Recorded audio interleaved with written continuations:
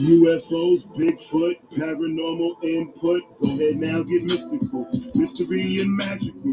UFOs not typical. Bigfoot not typical. You ask me why I'm skeptical. I say questions are questionable. Is the truth alien to you? Alien to get my message through. Aliens might message you. Aliens is sliding through. The wild signal applied it to. Algorithms they find is true. Typical. Skeptic. Show. Typical. Skeptic. Got no time for no petty germs, pandemic, a pandemic turn. Horror still in Amityville, Bayonet in Gettysburg, Mothman, TNT, Factory, Red Eyes, Glow Beat, Dog Man howling in the street. I'm typically skeptic of what I see. Voodoo Hoodoo in New Orleans, Thunderbird, Swamp Thing. Is it real? I was wondering. Typical. Skeptic. Show. Typical. Skeptic. Show. I don't know how many people are going to tune in during the afternoon, but I think it'll still be fun. I like going live. The fans seem to like it a lot, too. I'll hit my intro, too. We're live now. Can you hear me? Oh, I got to tap for sound. Okay.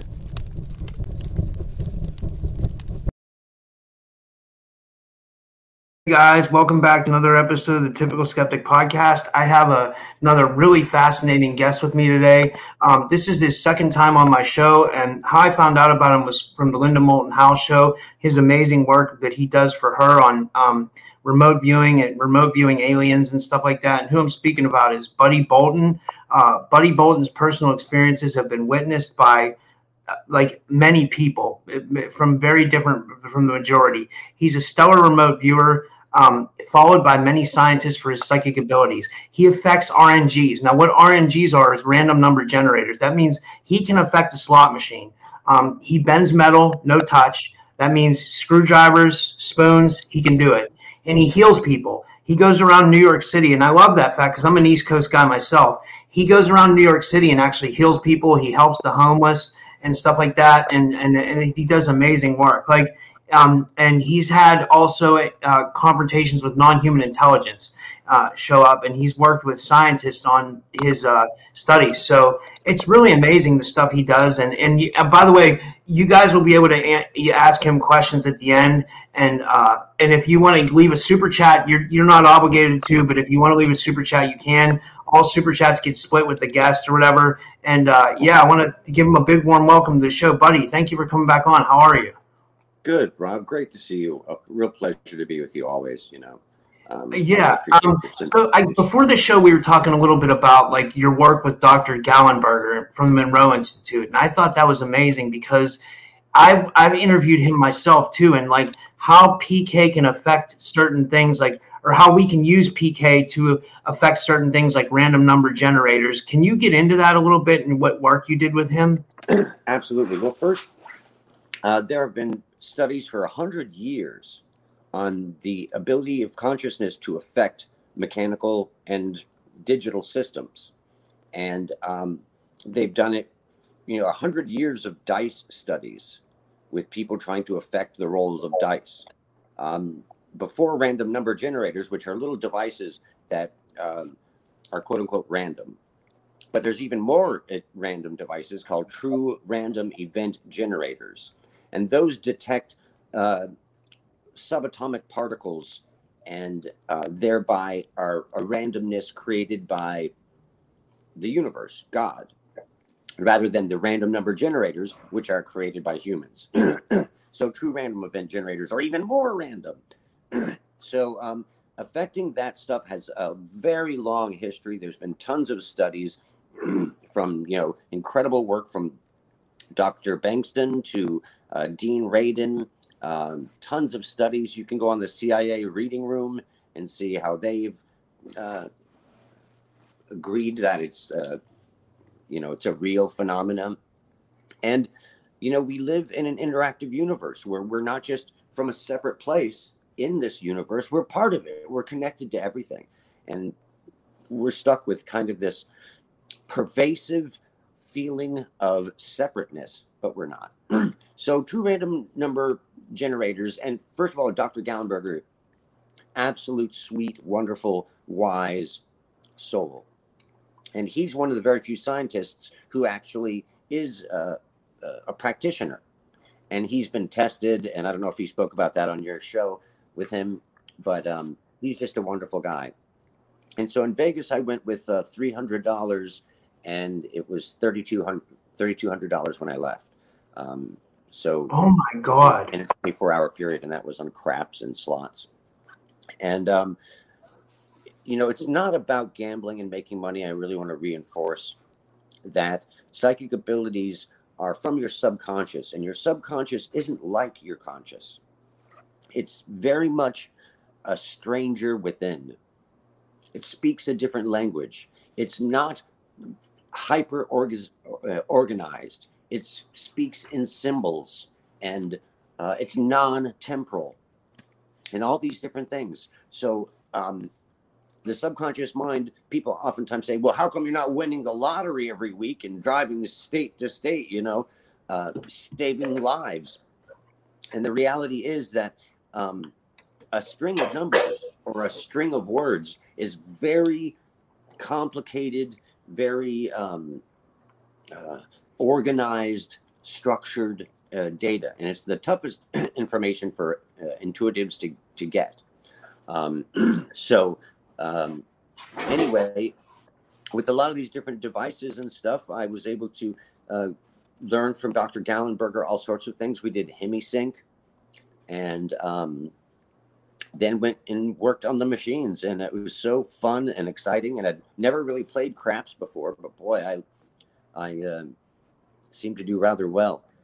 And he's a wonderful guy, a really wonderful soul. what do you think it is that makes us like have this effect over our reality? Is it consciousness, or is it our interaction with consciousness? And I know that sounds really basic, but like, what is it at the core? Is it being able to feel love that changes our reality, or is it love that changes our reality? Or is that a weird question? Or no, it's not at all. It's your subconscious that connects to everything. I think your subconscious has a connection to everything, like all of your other senses. And I think, and a lot of other people that I've worked with in scientists and groups think that there's some sort of field, there's some sort of data field underneath the surface, a substructure underneath reality that is a combination of the past, but also this way of the universe getting to know itself, know where everything else is. There's some structure underneath there. And for me, it works on two levels. One is there's the target, and there's you. And you kind of vibrate at a frequency. And what you try to do is focus on the target and get selfless. Put your conscious mind away. Let that subconscious mind that has a connection to everything, a little better than the conscious mind, and have your mind focus on the target. And then you start to empathize, the word that you're expressing, and that's empathy, that connection, that resonance, that harmony is that connection. And when you make that connection, it's not just for data. I've done tons of remote viewings on all sorts of objects and lost things and lost people and distant places, and had incredible accuracy. I just did one. They had a live double-blind one on Twitter the other day, and I did extraordinary. It's not just a connection for data. It's also a connection where you can affect things. And I think that's where this phenomena comes from. We call it phenomena now. And, you know, throughout history, phenomena has almost always represented near future technology. So I just think it's this ability to be selfless and make a connection with the target and find this empathy. And ultimately, you know, you can call it love, but it's even deeper than that to me. It's this kind of oneness that you share. And it's powerful stuff. It's and it'll constantly leave you stunned and tickled and happy.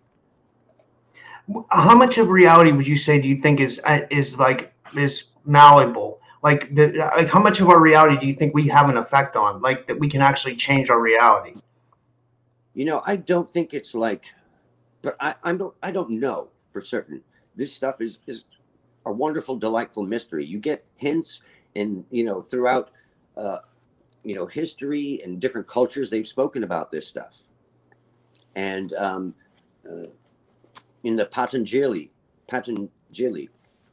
they describe walking the path of virtue. As you walk the path of virtue, you will gain abilities. You'll be able to see distant places. You'll be able to turn or bend stone and wood. You'll be able to diagnose and heal illnesses. And so this connection, we're in an interactive universe, and this connection is real. And I think evolutionarily, it probably has some very logical possibilities of where it came from. You can imagine the hunters out hunting, and the women would have to stay in the cave perhaps, and protect the next generation, which is evolutionarily super important. And perhaps they had to rely on their intuition to survive. So it's dynamic. I don't completely understand all of it. I think this substrate, this substructure to the universe is real.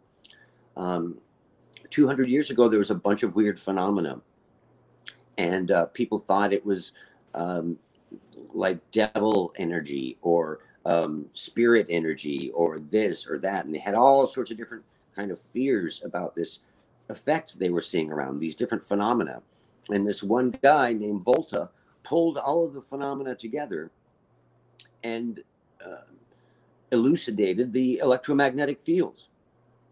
And so now, 200 years later, we couldn't imagine living without the electromagnetic field. Everything around us is from the electromagnetic field, but we didn't really know about it until 200 years ago, basically.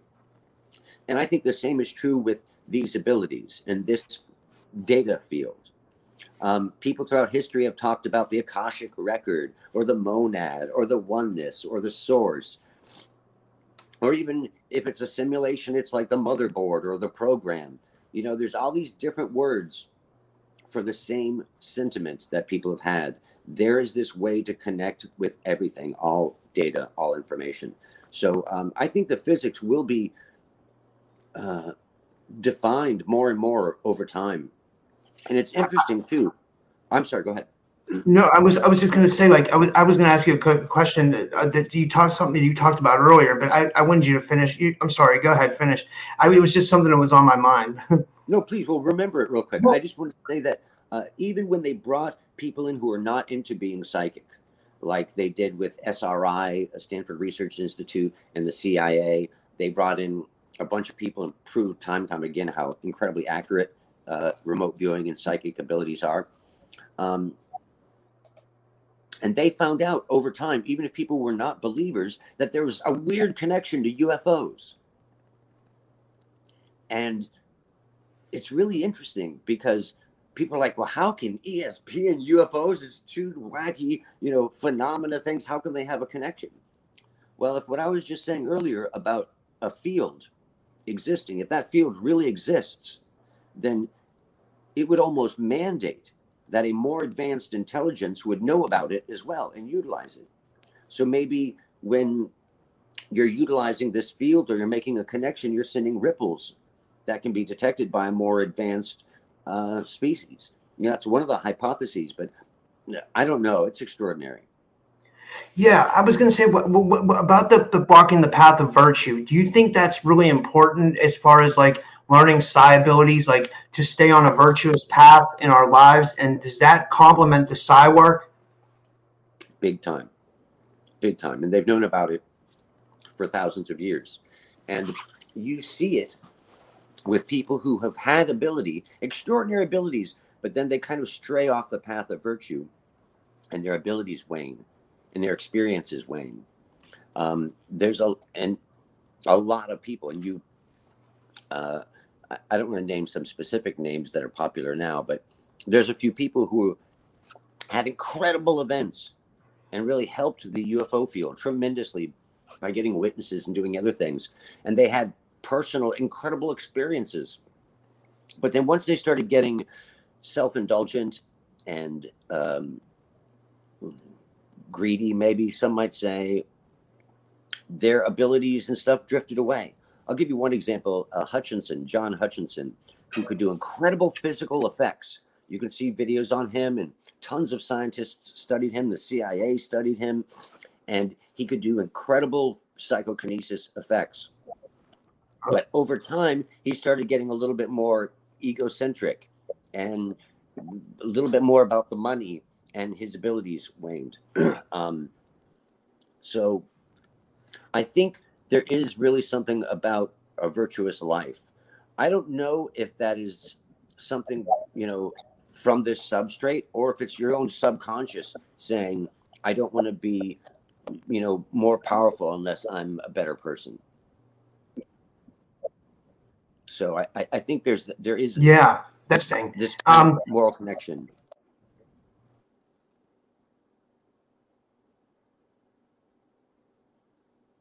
Oh, it's so cool. I can see the chats now. Oh yeah. They come up in the but you gotten out a little bit there. But I think.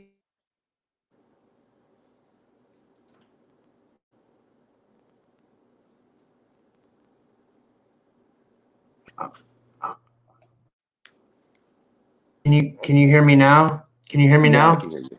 Yep. Okay. Yeah. Okay. So your research into UAP bases, and I saw you did a video on that on your channel. Like, where do you think they're at, if you had to guess? And have you really remote viewed them, and they're really here, I guess? I know that's a simple question to ask, but I'm a little bit skeptical, but I'm really open-minded. I'd interview a lot of contactees and stuff, but I just want to know, from someone like you as a remote viewer, are they really here, would you say? Absolutely. No question of it. And even people from, the government and involved in UFO programs have, basically hinted so strongly they've almost stated it. We know there's specific locations. There's off of Catalina Island, San Clemente Island there on the west coast, where they saw the Tic Tacs and the Nimitz incident. Also on the east coast, the Puerto Rican Trench. I think even Luis Elizondo spoke about it. The deepest, most inaccessible areas are where these repeat UFO incursions and entrances, and the only conclusion you can draw is that there's something going on down there that's more than just a UFO hiding, that there are bases. And with my ability in remote viewing and other ways, I've seen different stuff all over the planet. And even great remote viewers, far better than me, like Pat Price and others, mentioned several mountains that they were in, especially at that time. So it's kind of stunning to realize that they are here. They are entrenched here. They are underground. They are in mountains. And it sounds so preposterous, but when you just do the hard research, you can't help but come to the conclusion that, wow, we have bases. And so I've seen them, and I think they're for a wide variety of different purposes. I can get into that if you like. Well, yeah, I was going to say, how do you go into remote viewing a target like that? Because, it's not like someone is giving you a target. You're assigning a target to yourself, and then you're going inward and looking at that, right? That happens all the time when you have clients and different things. You get, it's not always just a number. Usually when you get given a target number, that's oftentimes just to test your abilities for someone else. But there's different techniques for different types of viewing. And so for me, it depends the type of information I want to get as well, the technique. So I do something called astral, which is basically you meditate first, you know what the target is. Just before you go to lie down or close your eyes in a chair, you set the parameters of what you want to do, and then you close your eyes and you kind of let your subconscious go. I've had a tremendous amount of training with teaching my conscious mind to shut up. And I've spent years and years and years doing nothingness meditations and adding impediments, more and more impediments, but still able to maintain the nothingness. And So I'm able to connect to a target. And sometimes if the connection is really good, if the resonance between the two tuning forks is really good, I can get extraordinary data, very detailed. And my experience is very immersive and very multisensory, and it's stunning. But this is something really important for people who are interested in doing this or using remote viewers. There's something called verifiable targets and unverifiable targets. A verifiable target is pretty obvious, and an unverifiable target is kind of pretty obvious too, I guess, by definition. But you can only trust an intuitive's ability to accurately describe unverifiable targets by how well they do unverifiable targets. There's a lot of people who just do wild, targets that you just can't verify. And they may have a large degree of accuracy, but you don't know how accurate they are unless you know how well they do on verifiable targets. So I just wanted to kind of make that point. I think it's important.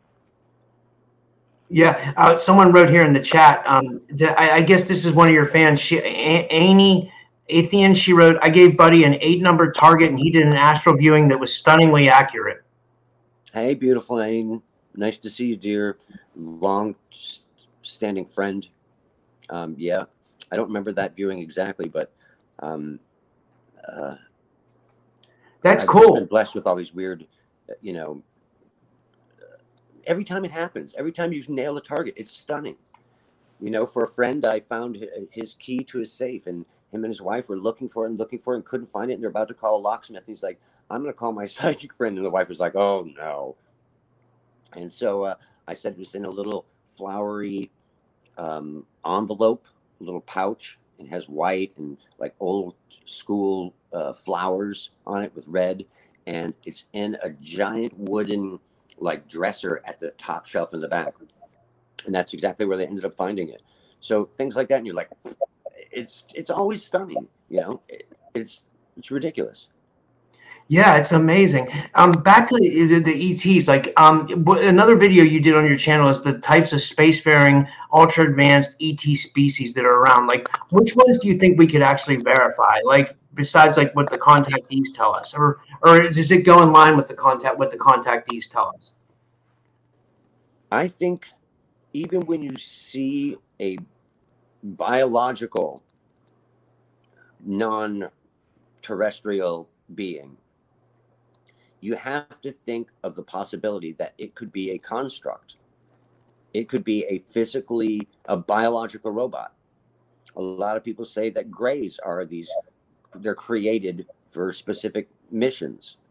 And I'm in that same camp. I believe that most of them are created.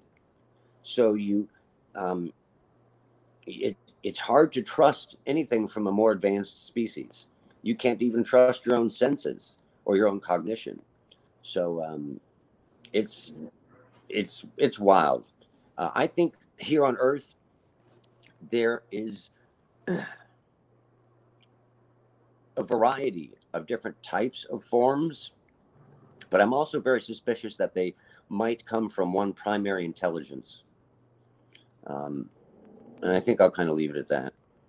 Well, that's a great point. Do you think so? You're saying like the Greys, the Reptilians, the Nordics. Like, if you ever listen to Daryl Sims, like he thinks that they're all robotic. He thinks that they all have like some kind of that they come from some intelligence that's creating them and like sending them out to do their bidding, like which is abductions and all this. Yeah, that's basically my belief as well. But just because something is created doesn't mean it's not. It can't be independent, or sentient, or all of that stuff. I think intelligence is intelligence, and just because someone creates something doesn't mean doesn't have its own existence. Although I think most of these beings probably act as avatars for the primary intelligence, for specific data gathering and things like that. You can imagine if you were an advanced civilization, the most valuable thing in the universe to you wouldn't be gold or diamonds or uranium. It would be data. Knowledge is power. And I think Earth and life forms in general are incredibly densely packed forms of data. So there's a lot to study here and learn from. Do you think that we were like I mean, like, does any of your research point to you that we were like a genetically modified species? Like, like you hear the stories of the Anunnaki and stuff like that, that they came and they might have, tinkered with our DNA. Do you believe that, or what are your thoughts on that? I'm not really completely on that same page. I'm more in kind of like the zoo hypothesis camp, where, Okay. if you're a zoo animal, the things that you would see kind of mimic the things we see in UFO and phenomenology. You would see flashes of light, the tourists with cameras. You would see things disappear and reappear. You would see, even like for abductions, you'd be, lions and different animals are knocked out. They have missing time. Then they reappear in this room where it's an incredibly sterile room and some medical procedures being done on them. And then, they wake up later on back in their enclosure. I think there's a lot we can understand about something more advanced than us by looking at other systems like that, like an animal in a zoo. And I'm more in keeping with the zoo hypothesis, I think. Yeah, I like that. I wanted to ask you, what do you think about the like, what was I going to say?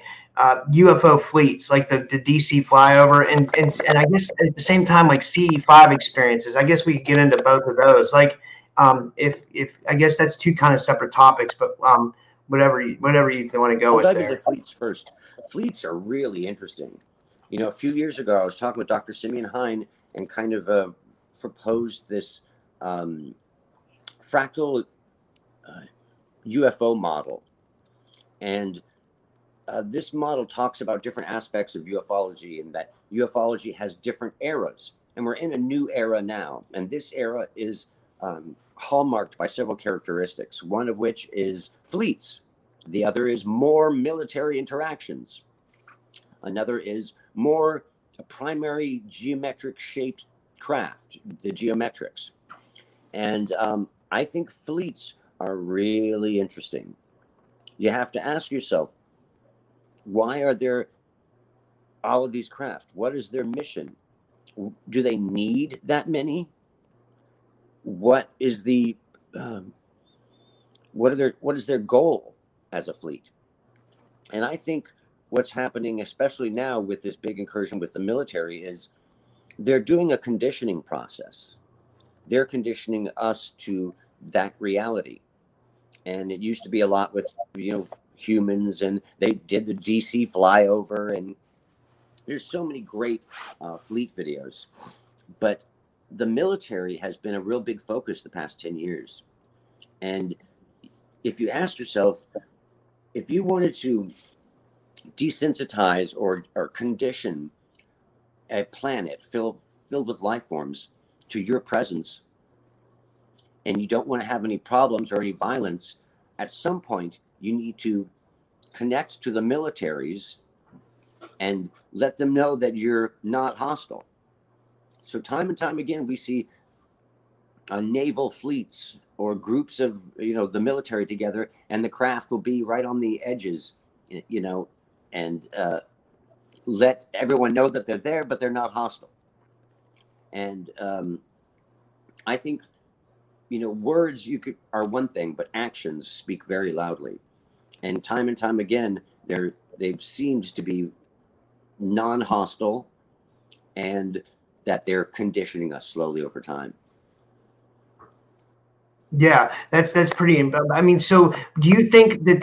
Well, let me ask you this: do you think we have our own fleets out in space? Like, I know you work with Linda Moulton Howe to answer a guest question. So a guest asked if you worked with Linda Moulton Howe. So yeah, he does work with Linda Moulton Howe. But like, I wanted to ask you. She talks about that we have our own craft, like the Hillenkotter, which is named after admirals. Do you believe that as well? That we have our own fleets out in space now as well? I think so. I think we've got. Also, but I don't think it's like fleets of craft like in a big way. I think it's limited. I think there are tons.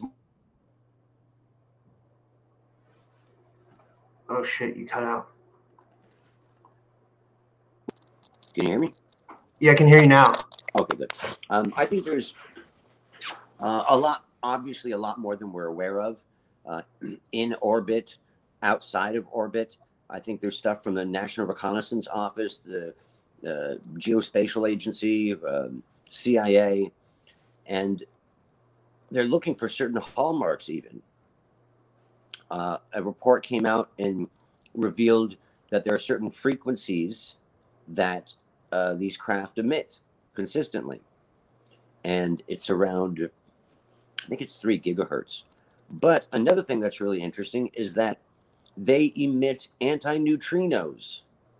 What's that?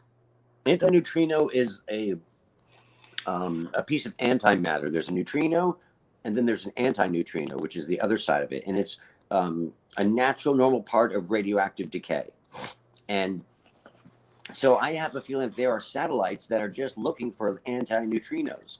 And there are some antineutrino maps of the Earth where you can see hotspots where there's a nuclear power station. You see it light, it's lit up. So although I don't think we have, fleets and fleets of super advanced craft, I do believe we have a much more strong presence in space than we admit. In that we're being told about, right? Of course. Yeah. But I don't think it's like, Star Trek or, we're flying to other solar systems. So it's kind of more like we're on a solar warden type thing where we're like maybe like we're orbiting our planet and Mars. Maybe is that kind of what you're getting at? Yeah. That makes sense. So let me ask you this: like when people are having CE5 experiences, do you think they're contacting like benevolent ETs, or do you think they're seeing our craft, or is it a mix? Well, I think you have to be really discriminating when you see stuff at night. Oftentimes people see a flicker, at orbital level, and, they're like, that's an ET for sure, that's an alien. But you have to be really logical and grounded. It's more probable that it's just the solar panel of a satellite turning and reflecting the sun and flashing. I think we have to be very grounded and logical about, what we see in the sky and, what we determine it as. But I think in general, CE5 does work, and it gets into this very interesting, weird area where, like I was saying before, there's this substrate and that psychic stuff, connects to it. But if it's real, if it's a real part of physics, if it's a real field, then a more advanced civilization would know about it. So a lot of CE5 groups kind of use intuitives and use their intuitive ability to try and make contact. And they do make contact, real contact, craft that comes down lower than cloud level to ground level. There's, just so many stories about how CE5 works. And personally, I've never had a negative experience with any aspect of all of this stuff, whether it be the, UFO research or the esoteric stuff. It's all about you, I think, and your consciousness and your mind. And if you're open up to negativity and you're really fearful, then you increase the chances of something negative and fear-worthy happening. So I think CE5 does work. And I think they're contacting real beings sometimes, and other times they might be co-creating stuff with their consciousness. I'm not certain, but there's some weird stuff that happens when people come together and become cohesive. PAIR, which was Princeton Anomalies Research Labs, did a bunch of really cool studies. And they found out that cohesive groups, when they come together, cohesive groups affect random number generators dramatically. And it was so dramatic, I think it was proven to a point of 5 sigma, which is a very high level of evidentiary value. So, cohesiveness, coming together in harmony, has a very powerful effect. And that's the premise that CE5 works on in many ways. So some people out there might be like, CE5 is BS. And just for those who don't know what it means, it's close encounters of the fifth kind. It's human initiated contact. And it may sound silly or goofy, but if you do a little bit of research, you'll see for yourself. And if you go out there and experience it, there's no turning back. It lights a fire under you that just is never quenched. So in a way, it's CE5 kind of proves that sci, UFOs, and the paranormal all kind of coexist, and they all are linked together, right? Big time, absolutely. Yeah. I'll kind of try and link something together. UFOs and phenomena locations. There's a lot of phenomena locations around the world that have multi-phenomena happening there, like East City Ranch with Gilliland, or other famous, ranches with a bizarre amount of wild stuff happening. And they have very specific characteristics that both UFOs and these weird locations share, although they're totally different things, seemingly. UFOs tend to mirror the observer. There's many cases in UFO history of someone flashing a flashlight, and then the craft flashes back the same numbers. It's why is that, do you think?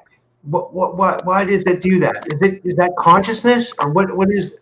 That's contact. That's a basic form of communication. Mimicry is one of the most basic forms of communication. So I think it's an initial attempt at communication. But also they mimic physically as well too. Lieutenant Fravor spoke about in the Nimitz incident how it was mimicking his movements. So mimicry is one of these characteristics. The second is precognizance.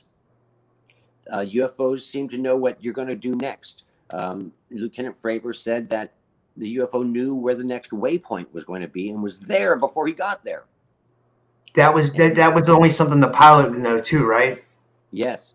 And then with phenomena locations, time and time again, people tried to do experiments, and even Bigelow spoke about this, and the NIDS team and others, that whenever they tried to do an experiment, it seemed like the phenomena knew about it ahead of time and tricked them, or made it impossible to record or test the certain feature they wanted to test.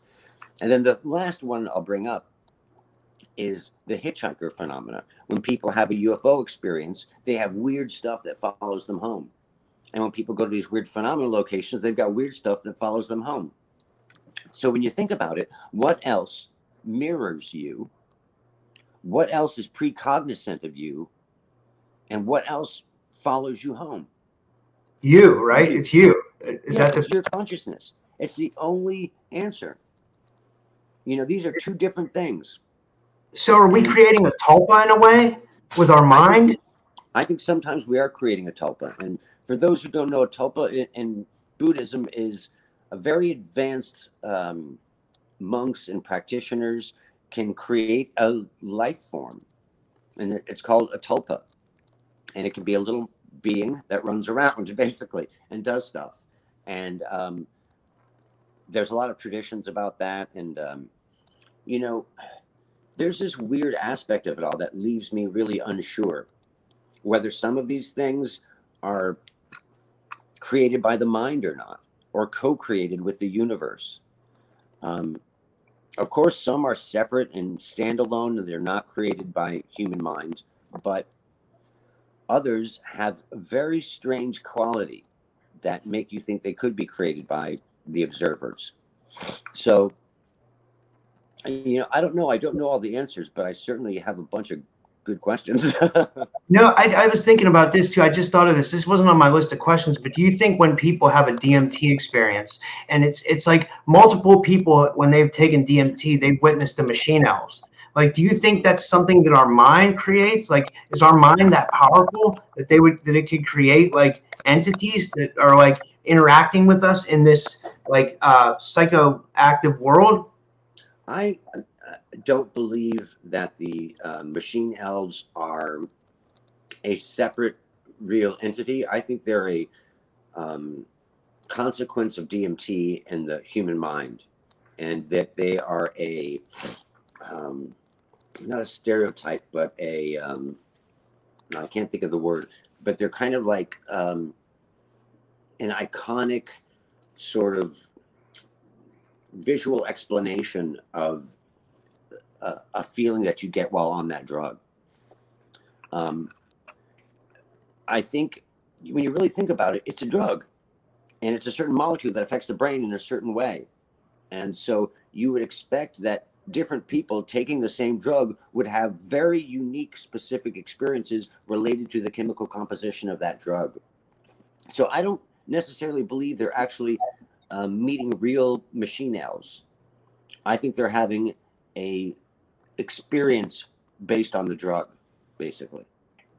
So the drug has a certain way that it wants to interact with people. Does that sound weird? You know what I'm trying to say? Like, does the drug have its own like control over someone's mind, or what? You know what I'm saying? I Like, just think it's kind of like if you smoke marijuana, people get the munchies. And it's not like, wow, how did they all get the munchies? Does munchies exist separately from humans? I think it's a consequence of the drug. People see double, or the ground spins when you drink too much, and you're like, is there a separate place where the ground is really spinning? I don't think so. I think it's a consequence of the drug, but I think it's super fascinating. yeah, it really is, right? It's I wanted to ask you about this. Getting back to the size stuff, what is a gestalt? And we might have talked about this last time, but I really wanted to bring that up. I thought that was interesting.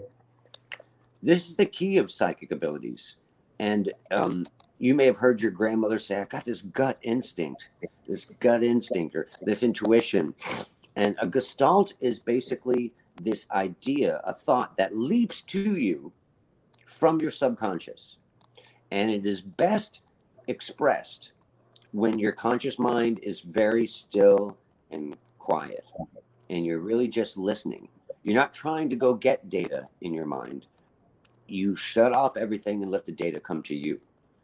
So I do nothingness meditations, which are I close my eyes, and I do a bunch of other things too, whether it be lotus position or balancing or all sorts of different things.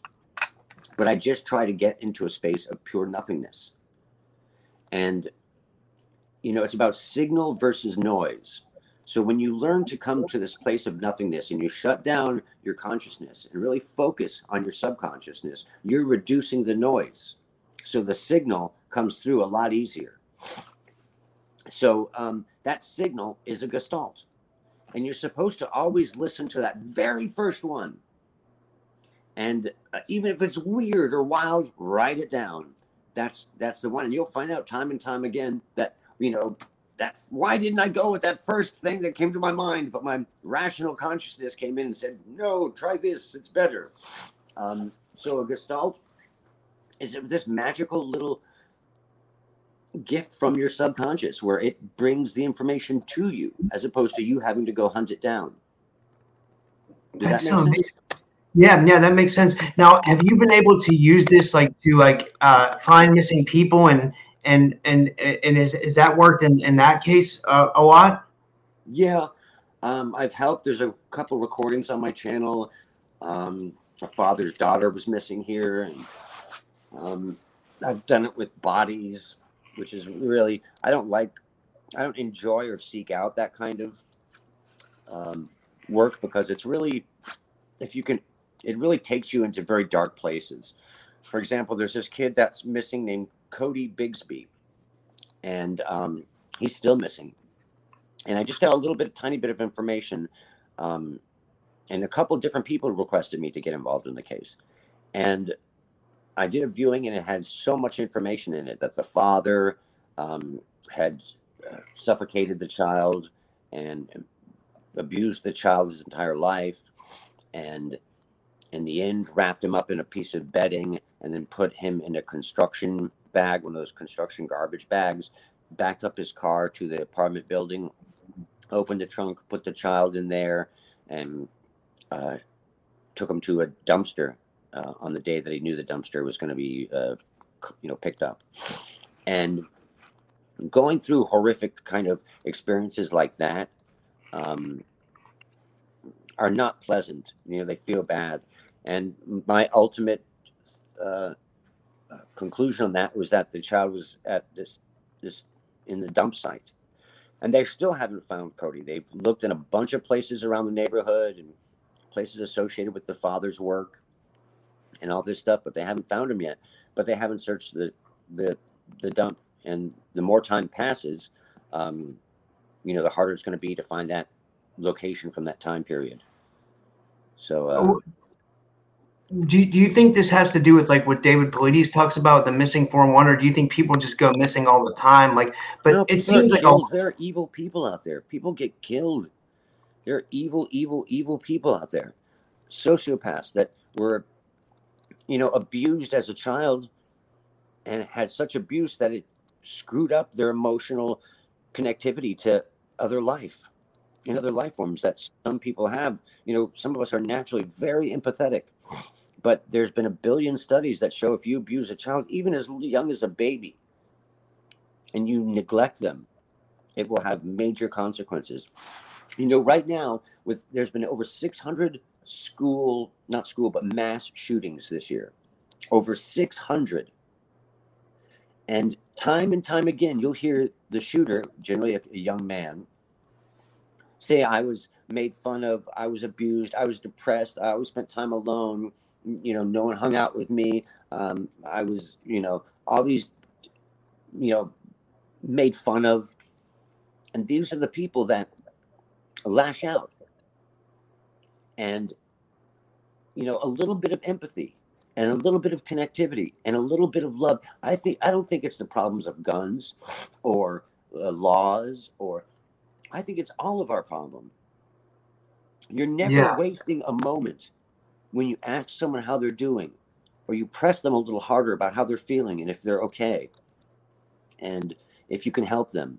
You're never wasting a second when you're caring or being empathetic or loving, because the consequences can be so dramatic, but you'll never know. But you'll know the consequences of not helping.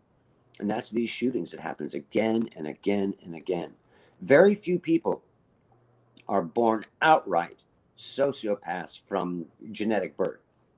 Very, very, very few. Maybe, I would think like, 0.08% or something.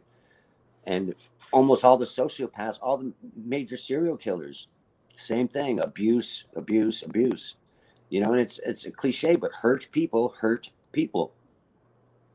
And loved people love people. And I think our whole society would be better and better if we taught our kids the power of empathy. That empathy creates a connection that can give you, Harry Potter powers, magic ability, basically. If kids knew that, I don't think we'd have any school shootings anymore. We teach our kids about physical education, but not mental education, consciousness education, how to slow down your own heart. Even things as simple as that can really help you. But I think empathy is so important nowadays more than ever.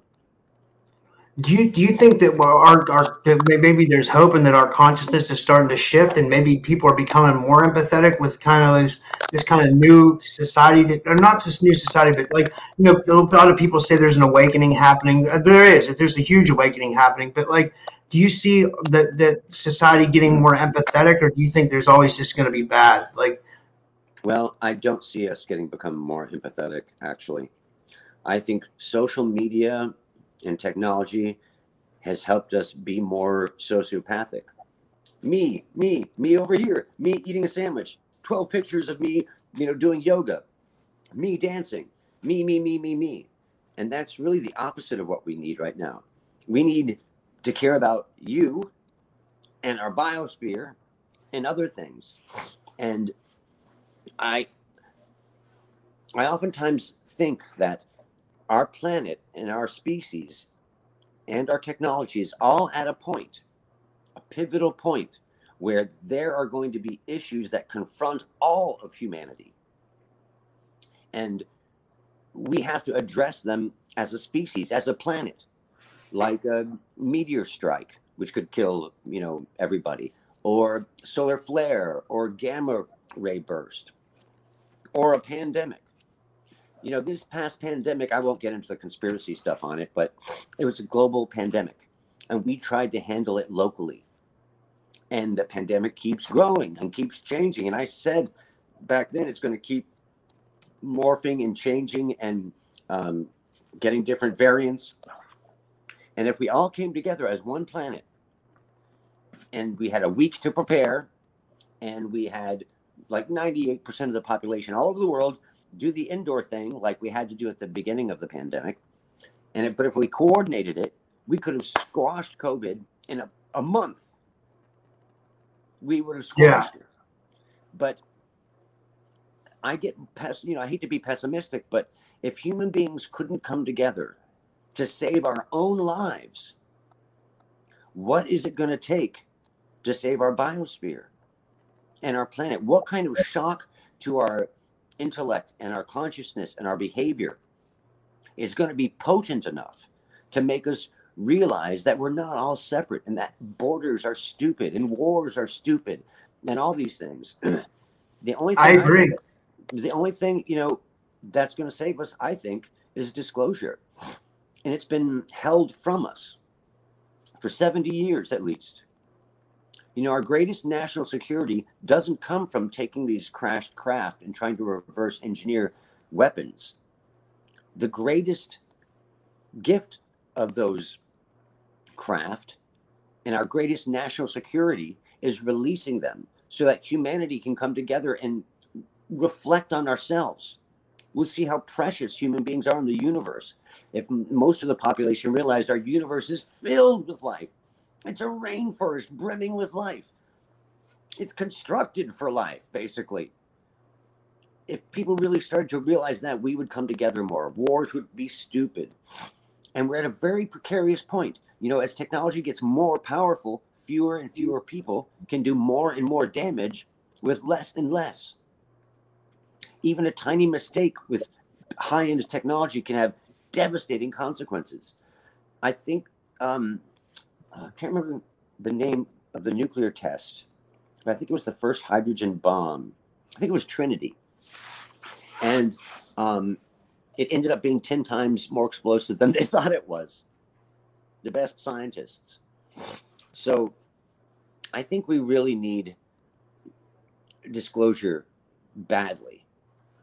I think so too. I think it would bring us, like you said, it would bring us all together for sure, right? And then nuclear wars wouldn't seem as like why are we getting ready to blow ourselves up? That doesn't make any sense whatsoever. It's a stupid thing. It seems like a real primitive way of thinking, right?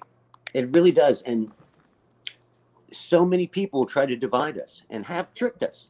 You are tricked. We're all tricked to divide us. Oh, do this, or it's that person's problem, or this is a blue state, or that's a red state, or that's a commie, or that's a woke person, or this person's Antifa, or it's that country, or that religion.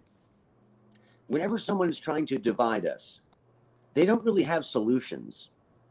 They're just trying to divide us for their own personal power game.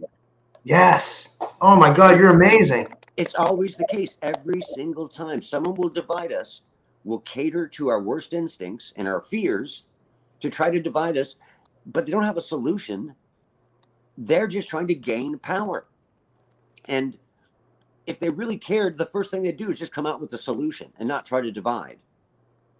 People who are different than you and cultures that are different than you and things that are different than you provide an exquisite opportunity for learning. There's a very big chance a lot of people within the government and maybe even in some religions would demonize, an advanced intelligence that visited Earth. Would say, it's a demon. I know it's a demon. But you're creating a self-fulfilling prophecy. You're demonizing something that's maybe not a demon. Maybe you're acting more like the demon. So yeah, and that's true, because I'm not saying about religion, but they have been kind of like a thorn in society's side. These like kind of like televangelists and like all this like this real heavy religious stuff that has like such a heavy layer of like scrutiny and just oppression and yes, and trying to control. That's kind of why the way I see mainstream religion. For the most part, mainstream religion is just another one of those dividers. It's Yeah. about them. It's not about bringing us together. Anyone in their gut knows that God wants us to come together, not to break apart and fight and kill each other because they're not Christian or they're not Muslim or they're, transgender or they're from another country. We can't listen to those who divide us. Every time you hear those trying to divide us, you know that that person is sociopathic and self-involved and trying to profit somehow. I totally agree. I don't think I have any other questions. This was really well said. I'm trying to think if I have any other. Is there anything else you wanted to cover before we finish up for today? No, I think you really guided us through a lot of really awesome things.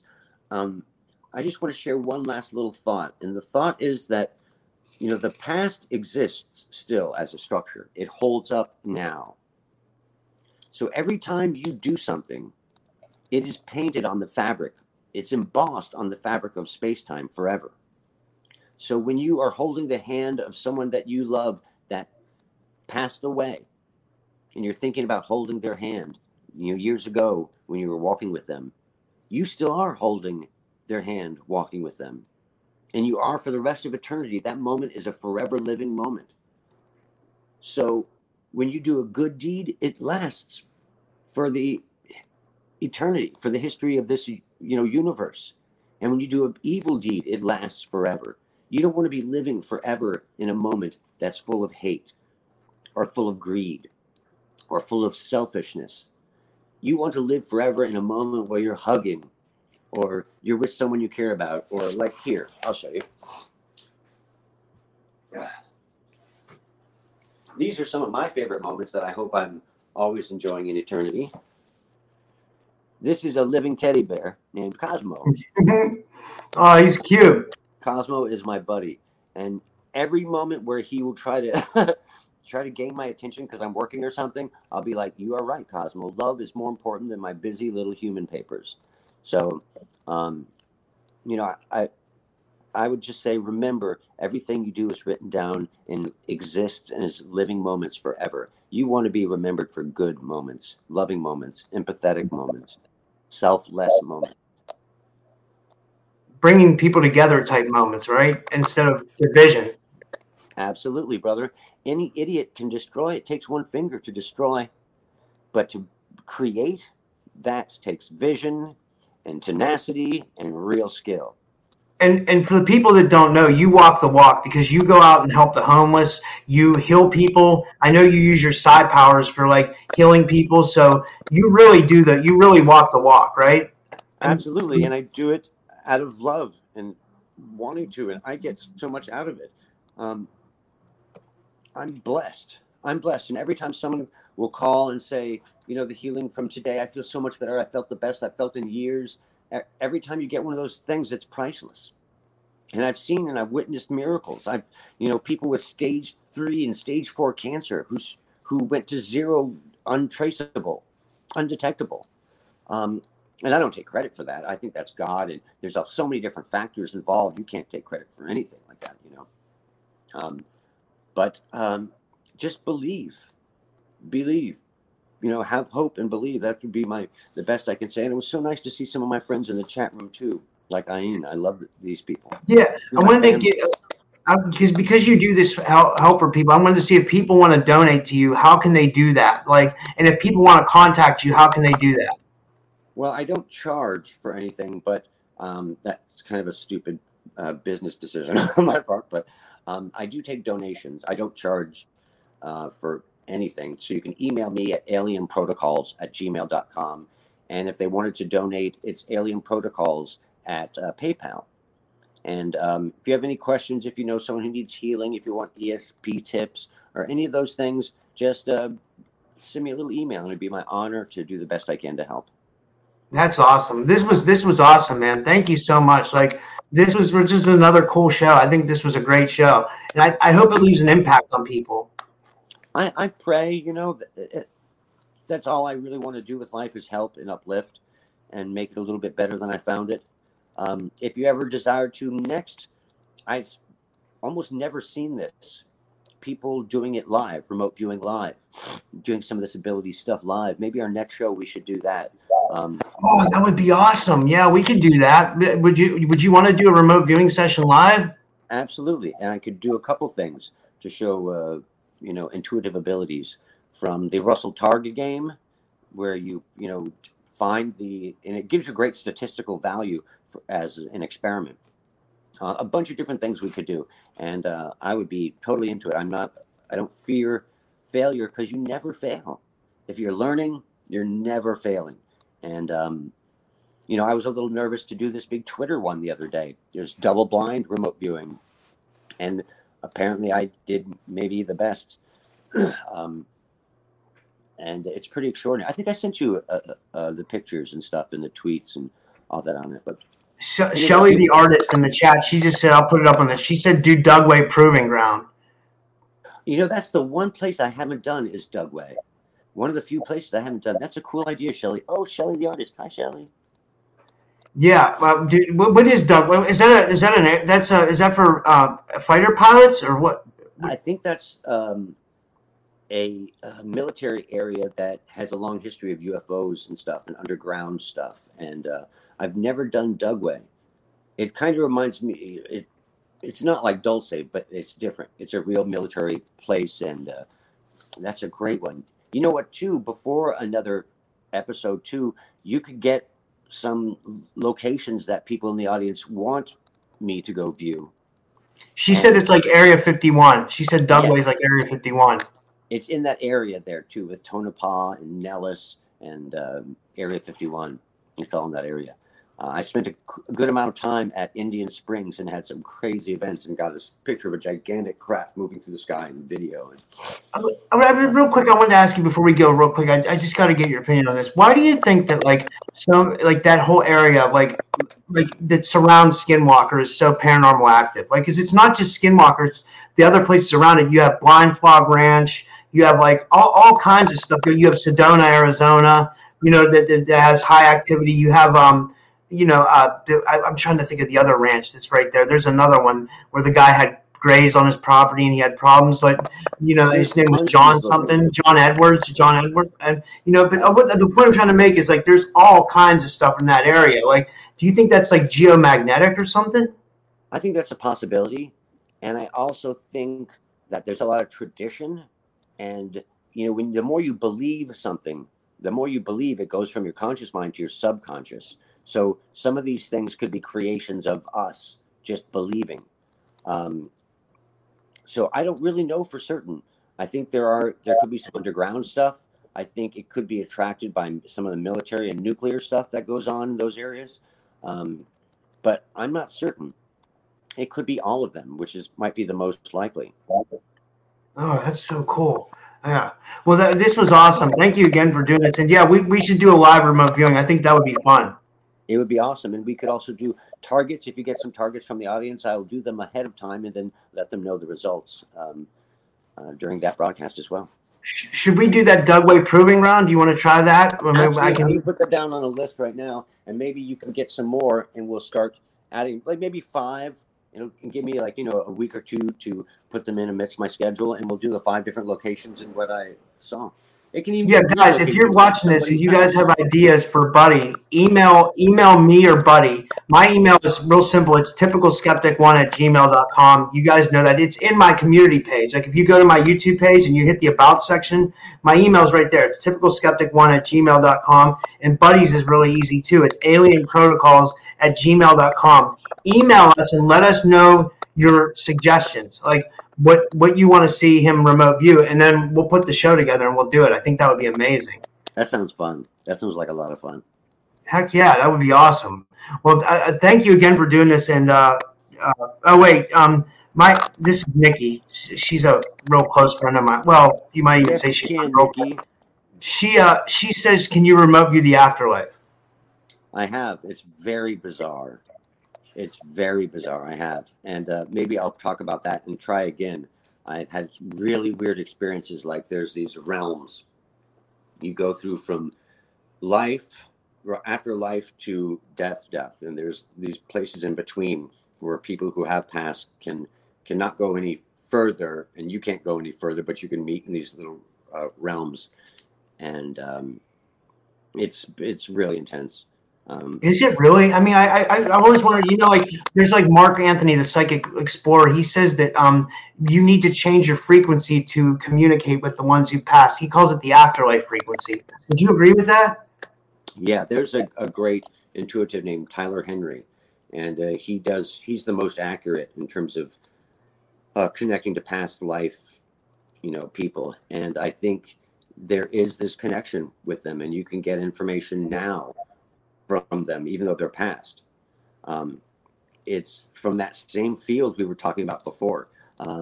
I wish I understood it better, but I know it's real by the amazing stuff I've seen time and time again, by all the studies, all the research that's been done. It is stunning. I'm just so surprised we're not taught this from being a kid, and we would all be better humans, more efficient, more productive. And with that extra empathy, I think we'd all be a lot safer too. You had one more question. This is Nancy. She says, "Hi, Nancy." She says, "Can you speak to people out loud who you are viewing?" I don't know what she means by Can I that. speak to people? Oh, if I'm doing a viewing of someone, can I speak to them? Is that what she means? Can you speak to people out loud? Oh, maybe like, can I speak to them from a distance? That's a very complex question. It really takes another intuitive, and you can have some back and forth communication over a distance, but you can, well, I guess I can say you can make them feel a sentiment. Someone at a distance, you can make them sad. You can make them angry. You can make them. She wrote, yes, make an audio communication. Does that make sense?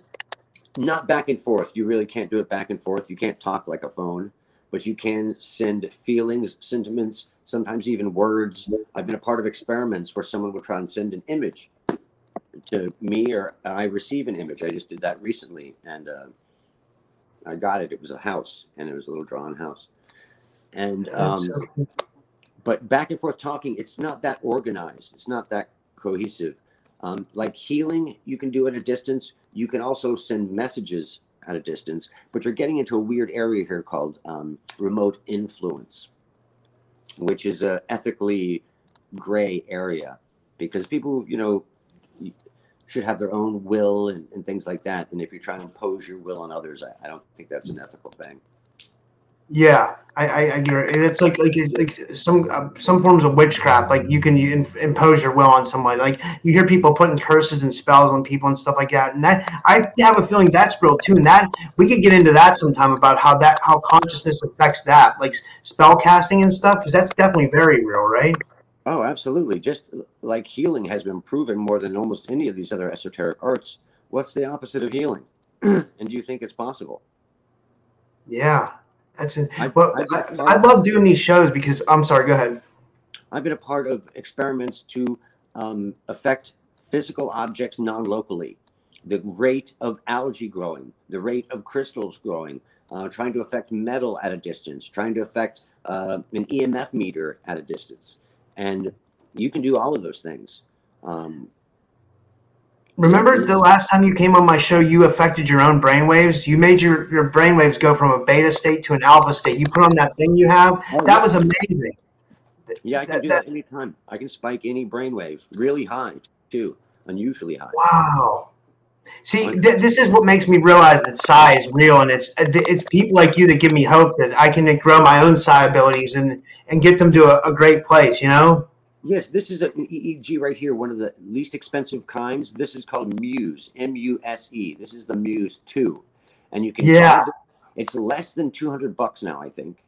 And you can learn how to control your own brain waves, your heart rate, and all these other things that have massive positive effects on your life. Each brain wave reflects a different state of your mind, a different type of activity that's maximized. And you can use the ability to call up a brain wave to help you.